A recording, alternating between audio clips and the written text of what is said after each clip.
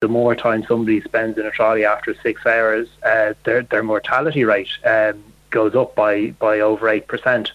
So look, it is something that really needs to be looked at and addressed, because having one person on a trolley is too many patients on a trolley.